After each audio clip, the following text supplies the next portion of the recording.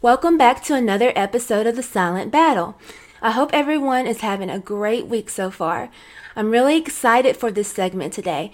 Again, I'm your host, Erica Honeycutt, and today I will be interviewing Albert Pedroza.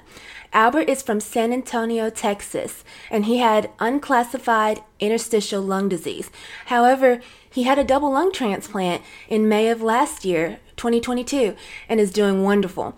Today, he is going to share his raw and candid story about his journey with unclassified interstitial lung disease and his double lung transplant, and how he managed his symptoms with his ILD and how he is now adjusting to his new lungs. Also, he will give us some tips, if he has any, on what may help you all out there to live life more easily if you are battling the same or similar disease. Let's get started. Welcome, Albert. Thank you for being part of the Silent Battle podcast today. Hi, Erica. Thank you for having me. I appreciate it. You're so welcome. Albert, can you again tell our listeners what the name of your disease was and share your story with us regarding when this disease showed up in your life? In 2016, when I first got diagnosed, I was told I had scarred lungs. But it could have been from untreated pneumonia years ago or being exposed to asbestos while in the military. I was told it wasn't anything to worry about, but something they would monitor over the years. So when I first got diagnosed, nobody knew. It was just scarred lungs. Wow. I can understand that. I know that's kind of similar to my story because I had nonspecific interstitial pneumonia, and when I was first diagnosed, I had scarred lungs and didn't know, how they became scarred at all. They just, it just came out of nowhere. One of the things that they considered was looking at my family history. My grandmother died of lupus, which is a blood disease. I have cousins that have rheumatoid arthritis. So within this family of this disease is rheumatoid arthritis, lupus. There's some other smaller diseases, and then there's interstitial lung disease interstitial lung disease, which all fall within that category very closely. So there are certain markers when blood work is done that point to these things and help doctors determine how they can categorize it. Almost all of those points match except for one. So it kind of left a little open-ended question for them, and they weren't sure what it was. It definitely wasn't lupus because I didn't have any of the symptoms that lupus has. That's why it left uncategorized, unclassified. Well, that was my next question. What symptoms did you have in the beginning? I first realized something was off when my son and I were hiking in Crater Lake, Oregon. I always led, but that day my son had a beat on me. I was huffing and puffing. It had nothing to do with the altitude or the steepness because we were no strangers to hiking or steep climbs. That was just kind of a way of life for us. We spent our summers hiking in the Pacific Northwest. It was when our vacation was over that I decided to go visit my doctor and bring up the situation. And that was when we had CT scans done, x-rays, and it showed that I had scarred lungs. It was the very first sign was the huffing and puffing. Like I knew something was off. Yeah. And everybody knows your body. Exactly. I had been hiking for years, so I just knew something was off. Like it didn't settle right with me, and I wanted to get some answers. Right. And, once you were diagnosed, which, you were diagnosed with unclassified, lung disease because they don't really know what caused it. But how did you manage your symptoms, and what medicines were you taking to try to manage the ILD? At first, I didn't take anything, and it wasn't until 2018 that I started on prednisone and Cellcept. Things were okay then, but I could tell it wasn't 100%. Right. But I'm determined. I pressed on. But in 2020, while working, I felt the worst that I had in a long time. Completely gassed, struggling to breathe. Yeah. 2 days later, I checked into the hospital ER and was admitted immediately. My lungs were exasperated. The doctor suggested I stay overnight for observation. Mm-hmm. Ended up being 5 days. Wow. It was upon my release, the doctor suggested that I get on the lung transplant list because the condition of my lungs had worsened. So I was like a huge eye-opener for me. It was something that, you hear about, but you never consider, like, me needing a transplant. Like, Right. I always thought that was like some, high science stuff, and here I am, considering going on the transplant list. Right. Yeah. I mean, I completely relate with you. When did the disease? Well, I know. Well, you kind of just told us. When the disease took a turn towards double lung transplant? So the day after I was released, I met with the transplant team Mm-hmm. And learned everything that needed to be done to get on the list. For those that don't know, it's not just a list you sign up for. Right. It's numerous tests, lab work, both physical and mental exams to ensure you're fit for the process. Yeah. I was at 66% lung capacity when I started the process. 1 month later, decreased at 33%, and that was the most significant drop in lung function ever. Yeah. That was when, like, it kind of needed to happen soon, and we were all feeling pressed to make it happen. Yes. How do you feel now with your double lung transplant? The day after my transplant, like I mentioned earlier, I was moving. I was no longer intubated and was walking. Doctors were extremely impressed with the recovery. I had done exactly like they asked to ensure a healthy and speedy recovery. And this is all despite being limited, with breathing and functioning. Mm-hmm.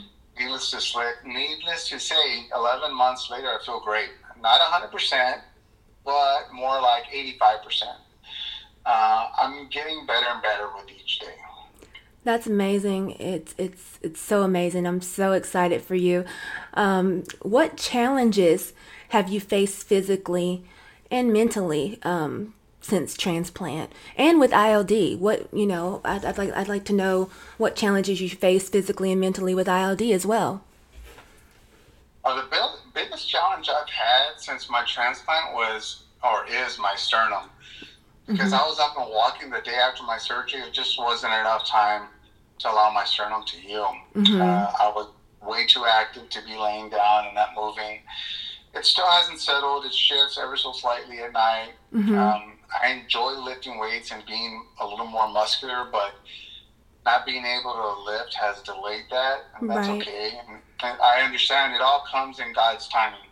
Absolutely. And I have to say that's the one thing that I've had to rest upon is God's timing, because it wasn't spoken then, but I could say it now. But the last week before my transplant could have easily been my last week on earth. Yes. And I never stressed about it. Like I was at peace. I was like, I didn't worry about it because I know worrying just adds to the stress, which the stress then kind of eats you from the inside. So I just really learned to press into my faith, trust in God and His timing. Yes. Without that, I don't see me being successful in the transplant, because I definitely know He had a hand in everything. Yes, absolutely. I totally agree. And what are some of the most significant changes that you remember having to make in your daily routine before with your ILD versus now that you have your lung transplant?